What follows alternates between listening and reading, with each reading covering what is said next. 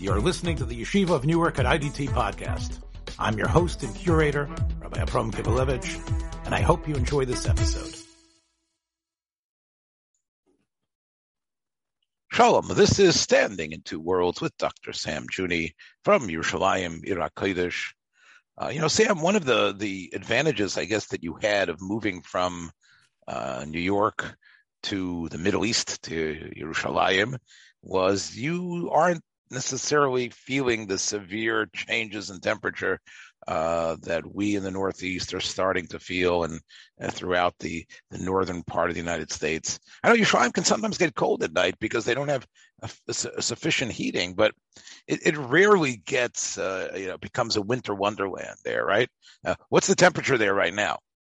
Insulation there, but generally Eretz Yisrael is less of a place where you have to worry, unless you go up in the north, you have to worry about cleaning your car off from snow and scraping and wearing boots and getting through. It's a place close enough to the equator, and because of where it lies, that it doesn't have the intense change of seasons that you left behind here with us across the pond. So whether it's going to be as frigid as it was in our youth, or whether global warming is shaving off a couple of degrees here or there, we know that this is getting ready for winter. And this change, Sam, change is not only what you physically do.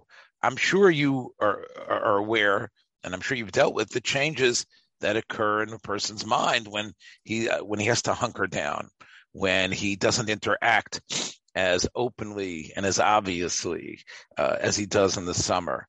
And of course, there's a reverse sort of phenomena that happens in the summers.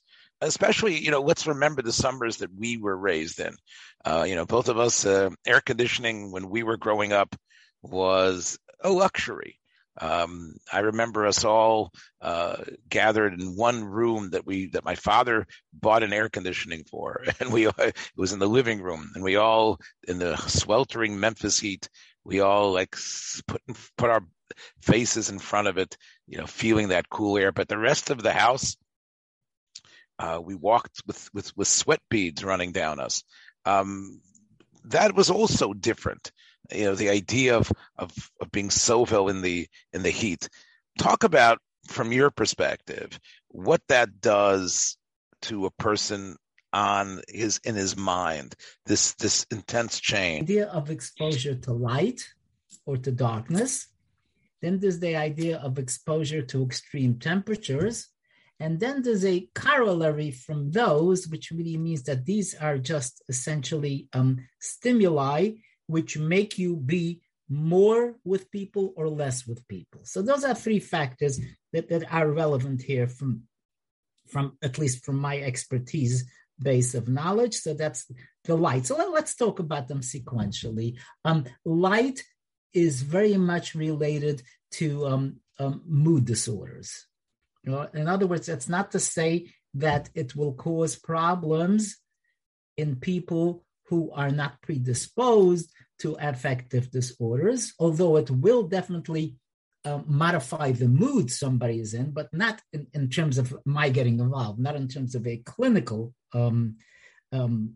criterion, but to talk about people who have a disposition towards depression, there's no question that the lack of exposure to white light, not just a light, not a yellow light, but the white light in particular, does affect the degree of depression that you might have.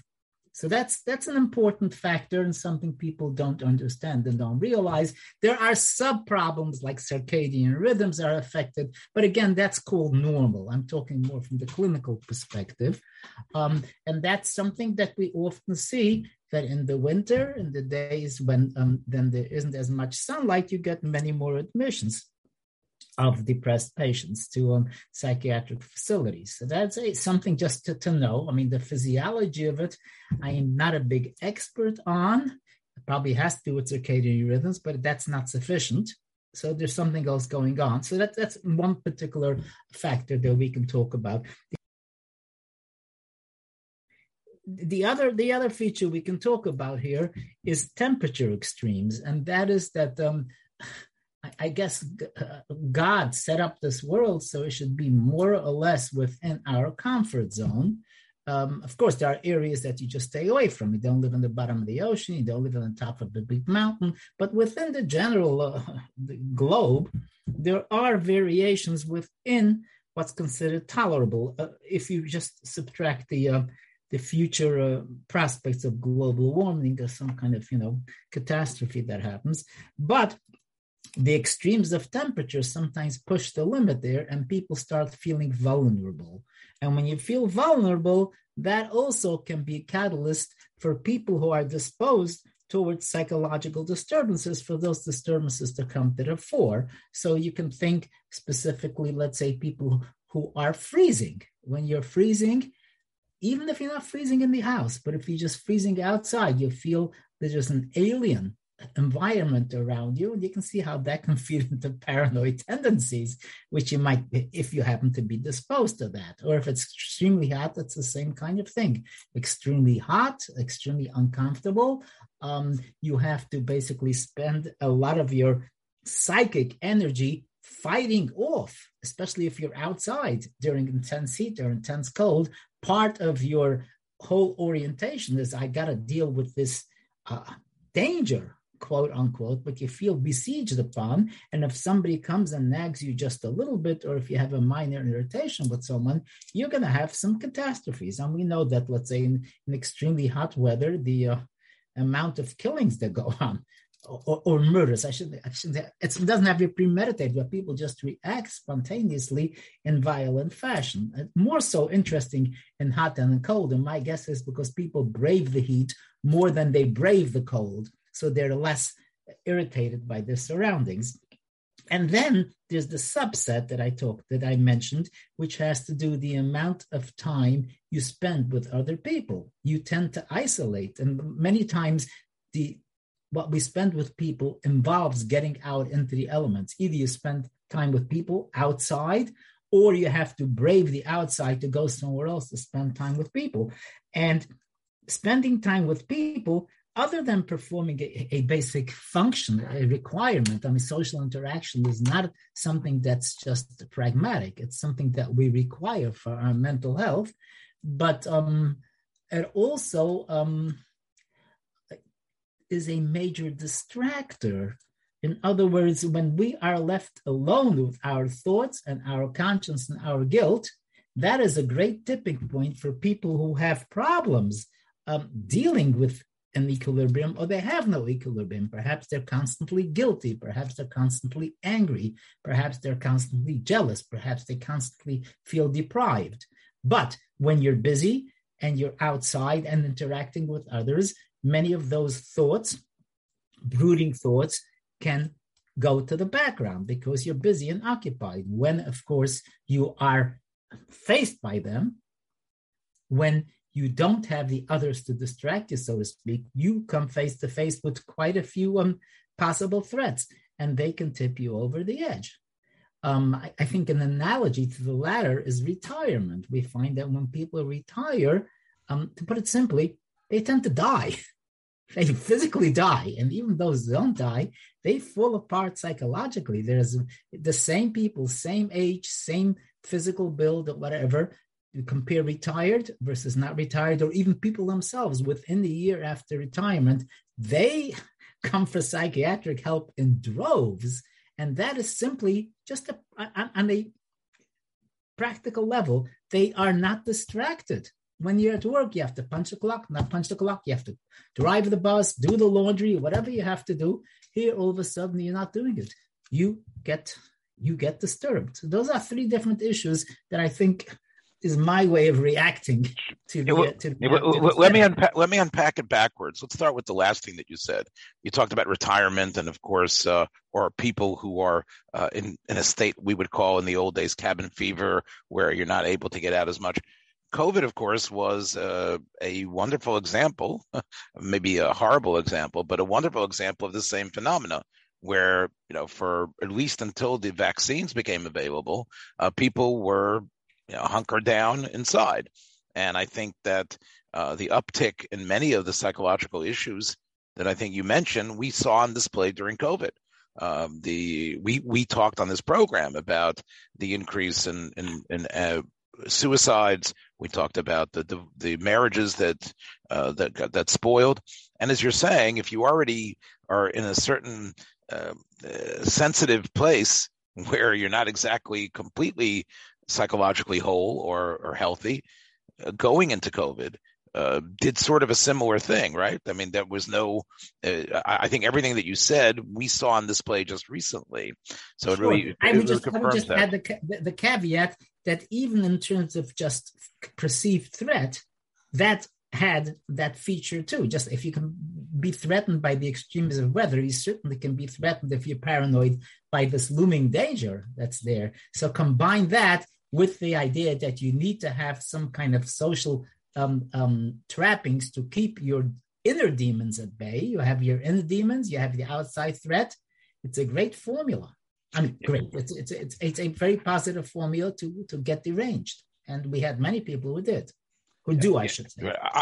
I would also ask you. There's probably, obviously this is a wide spectrum, but there's certain people who have an intense nervousness of being involved with people. There's people who, because of its anxiety issues, they imagine, even when they go on a bus, they have heart palpitations. There's people around them. There's thoughts that they have when they see an errant look that someone gives them. For those people, I guess hunkering down and being by themselves might actually, there's a certain part of the population that's probably less prone to psychotic situations, because right. For some people, staying away from others is very adaptive. It doesn't mean that their mental health is better off. It's just it's adaptive against having a breakdown. But for them, extreme weather doesn't matter because they will try to avoid others at any rate. Right. Sure. Yeah. You might say they're not forced to go because they're said, okay, today's a snow day, so you don't have to come into work or you don't have to go to school. So perhaps it's practical that way. Yeah. Yeah. And there are many, people who are so extremely introverted that they were the ones that gloried in COVID in a way, and were very happy about that. And they were the one they did not get any more disturbed. Yes, yes. COVID did not mark any problem for them. Sure. Right. And for them, going into this hermetically sealed state was something that might have been positive. The second thing, you talked about the idea of, the intense weather affects you because your body is reacting to that. Your body is reacting to staving that off, and therefore it's siphoning some of your I guess of your good call it defensive energy, defensive capacity. Right. You don't have the capacity to defend against the standard threats that you have because you have this overlooming threat that's there. Right. So it gives you less ammunition to deal with other kinds of destabilizing factors. Yeah, and I think you probably can't deny, Sam, the difference between let's say humid New York summers or New York or Tennessee summers that I had, and the frigid winters that I went through in Illinois and other places. There's something about the vulnerability of the summer, because remember, you're taking items of clothing off. You're walking around. Of course, tznius issues put aside, you're in a way, is that also part of why you might feel so vulnerable? You wear the clothing that you wear, although it's a pain in the neck sometimes to put on the sweater and then the coat and then the down coat over that and the muffler and the gloves. But in a way, you sort of, as you're breathing and walking like a robot sometimes down the street, in some ways, though, that clothing is comforting. Whereas when you're in the summer, there's a sense of being exposed. There's a sense of even if your issues with your body are healthy and you don't mind that, but you sort of do you ever see that type of phenomena where you talked about the uptick of violence in the summer? There is something that's around primarily with young women and with gay men.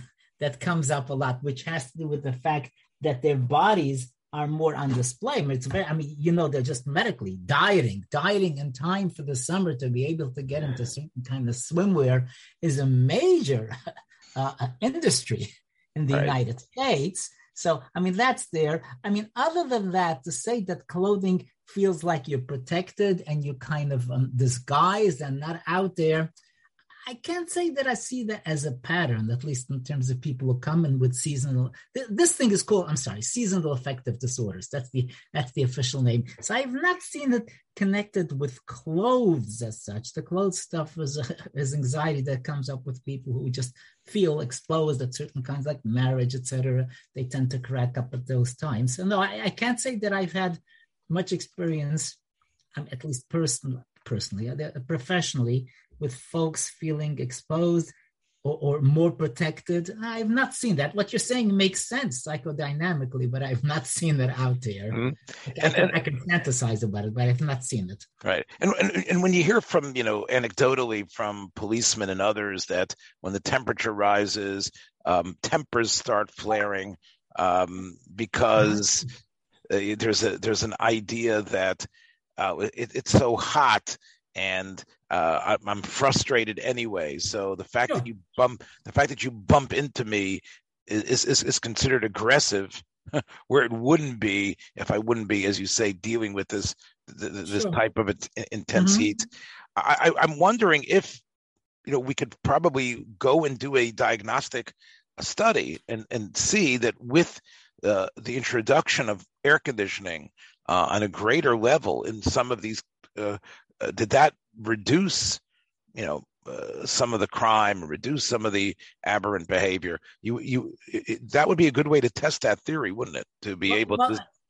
Well, unfortunately, the crime statistics are driven by the people who are like economically disadvantaged. So we've not really gotten to the point that people who are economically disadvantaged or people who are very poor really have the luxury of air conditioning. Even in Texas, quite a few people work in the intense heat, and many of them don't really escape totally when they get back to their own homes. It's limited. You described your childhood. That is the economic equivalent of where many people live now. So, and also most crimes that you talk about in those days, in those kinds of contexts, happen outside in the elements. It's not like in the house you're more irritated or less irritated. It's more like interactions with other people, maybe even strangers, that you just bump into somebody looks at you or looks funny or whatever. So I don't think that we have the good laboratory, the natural laboratory for that yet. Maybe from the adult environment where they totally get rid of the variances in weather, you will see it. But there's no question that there's an uptick in extreme weather, mostly heat. I shouldn't say extreme weather. The data is mostly the heat. In heat situations, people tend to become more irritated and commit more crimes, more interpersonal crimes. Let's go to the first thing that you talked about, which is the difference between natural light and artificial light and the less natural light. This is something that really, harkens back, especially from where I'm coming from. There's so many sources that we have about, the significance of the winter solstice and why it was considered, a holiday. We're coming to Christmas right now, and many have pointed to all the pagan, the Saturnalia, and other things that surrounded that period. And as you know, the basic idea was that around December 21st, December 22nd, we have the shortest day of the year, and then the night starts to recede at a very creeping level, but eventually we have we're turning it towards June, where we will finally, at the end of June, have our day with the longest amount of light and sunlight. So there was this idea that things are changing. The long night isn't as long as it was, and that was a cause of celebration in the pagan mind, that we weren't going to be closed in by darkness. Now, obviously, Sam, with the introduction of artificial light, although, as you said, it might not actually give all the benefits of natural sunlight, but there is something there to the fluorescence and things that we live in consistently. I'll just add one other little Talmudic nugget. I know that you've been doing the Daf Yomi, and you might remember one of the statements of why the 15th of Av is a big holiday. And the Talmud layers it not only with the romantic aspect, but the Talmud also mentions that, all right, now, even though we're starting the descent into longer nights, use those longer nights properly for study, for learning.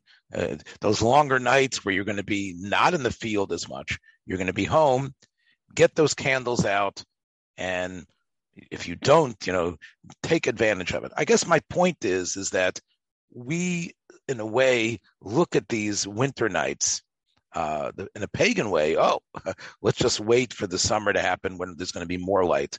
But from my perspective, it's great. The winter's man, right? The winter's man, that you're going to be actually learning stronger. You're actually going to be studying more. You can learn by your lamp, by your kerosene lamp, by your fluorescent light lamp. What do you believe? Do you think this is, and I'm sure you yourself probably studied quite a bit in these winter nights using this not the natural sunlight, and yet you probably could put in a lot of productive hours there. Now, this is something, that in the Talmud's time, Sam, was applauded because how unique it was, because you had to go out and spend the money to get the oil. Today, with everything that's so available, you really believe for the average person, there's going to be a difference between, spending that time under that fluorescent lamp. You talked about the rhythms within you, and yet we, from my perspective, this is where we live. This is what we relish.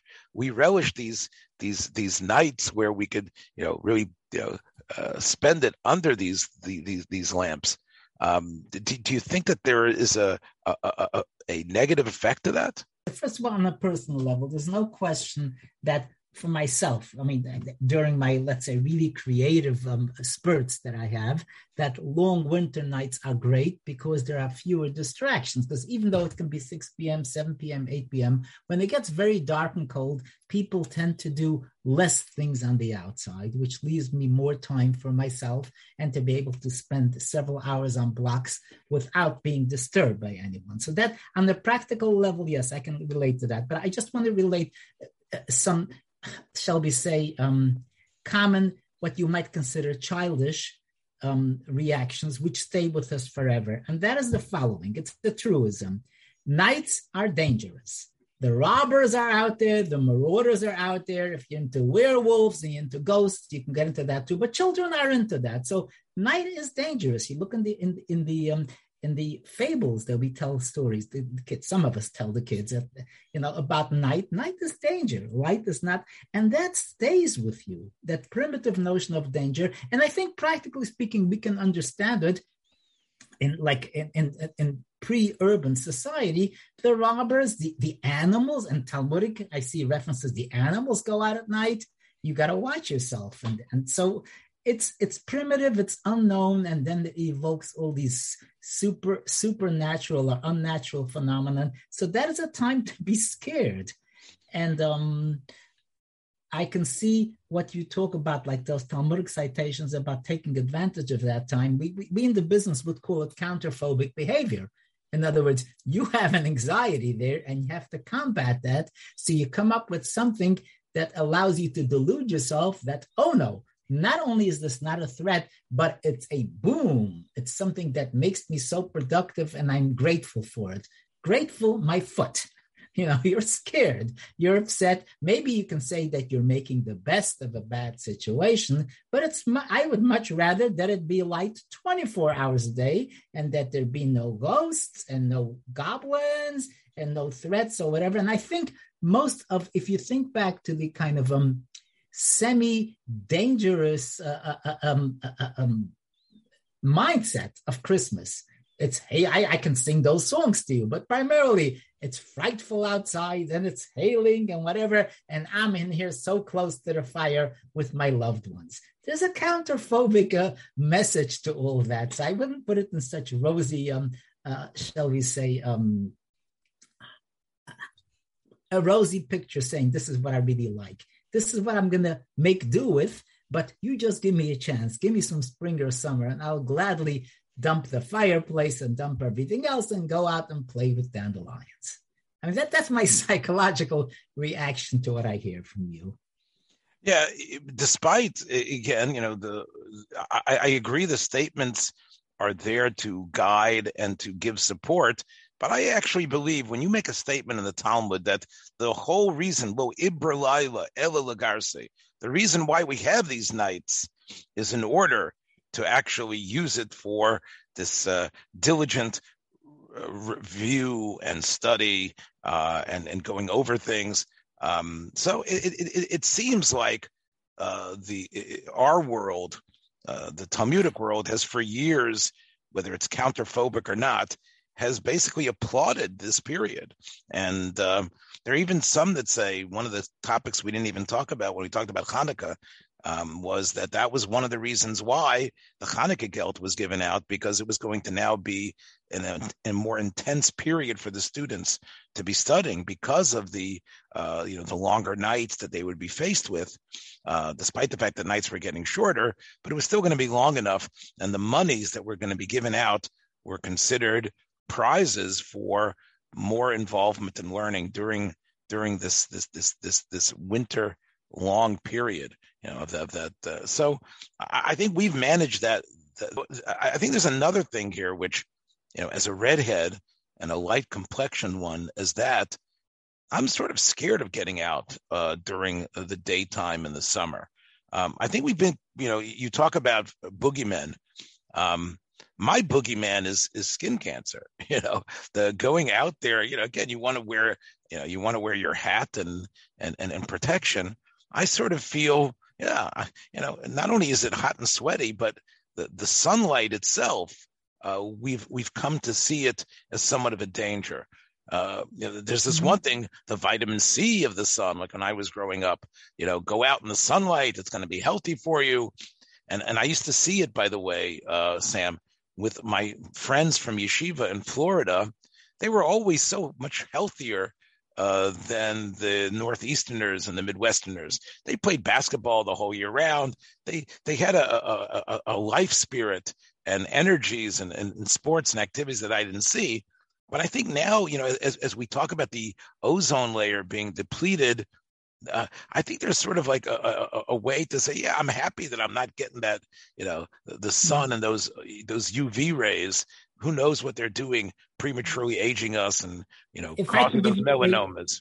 If I can give you a parallel, I guess a parallel equivalent to your fear of cancer is something that's common enough in tropical areas, and that's fear of dehydration. I mean, it actually is at the phobic level for people who have had it. They actually dread the summer because they're afraid of getting dehydrated, and they have this compulsive drinking of water, which is sometimes almost bizarre the way they keep on going, but they live with this constant dread, and that is seasonal, but the other way around. They basically, their anxiety levels when it starts getting hot outside rises precipitously. There's no question about it. It's not the cancer, it's the dehydration.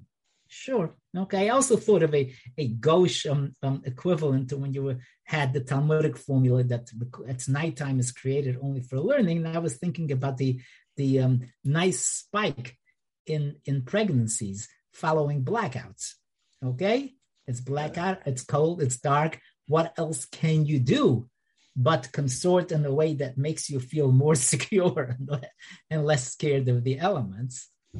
Yes, so it might be a time, for romance to foster. It's interesting, again, when we speak about Valentine's Day, of course, it occurs in the coldest month of the year, right? February, I think, is. Yeah, I'm not surprised.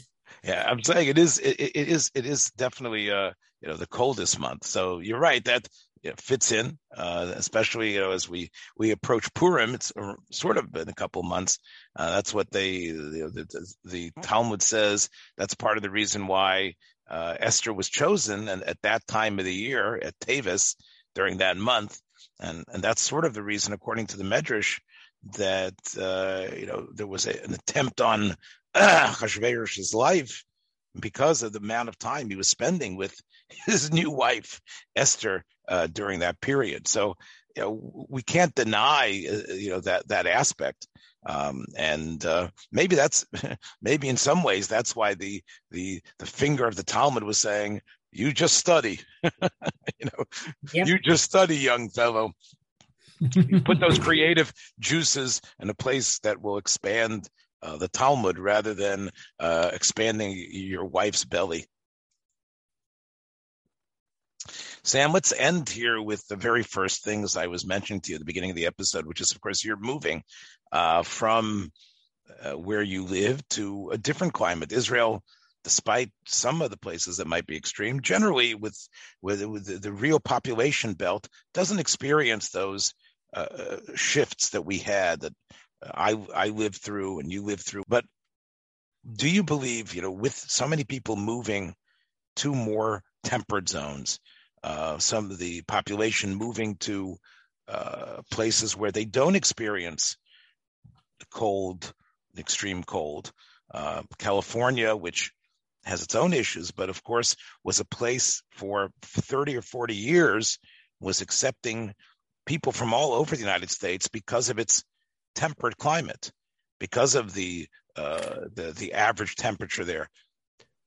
Based on what you're telling us today, shouldn't we see a commensurate decline in some of these issues of what extreme temperatures bring?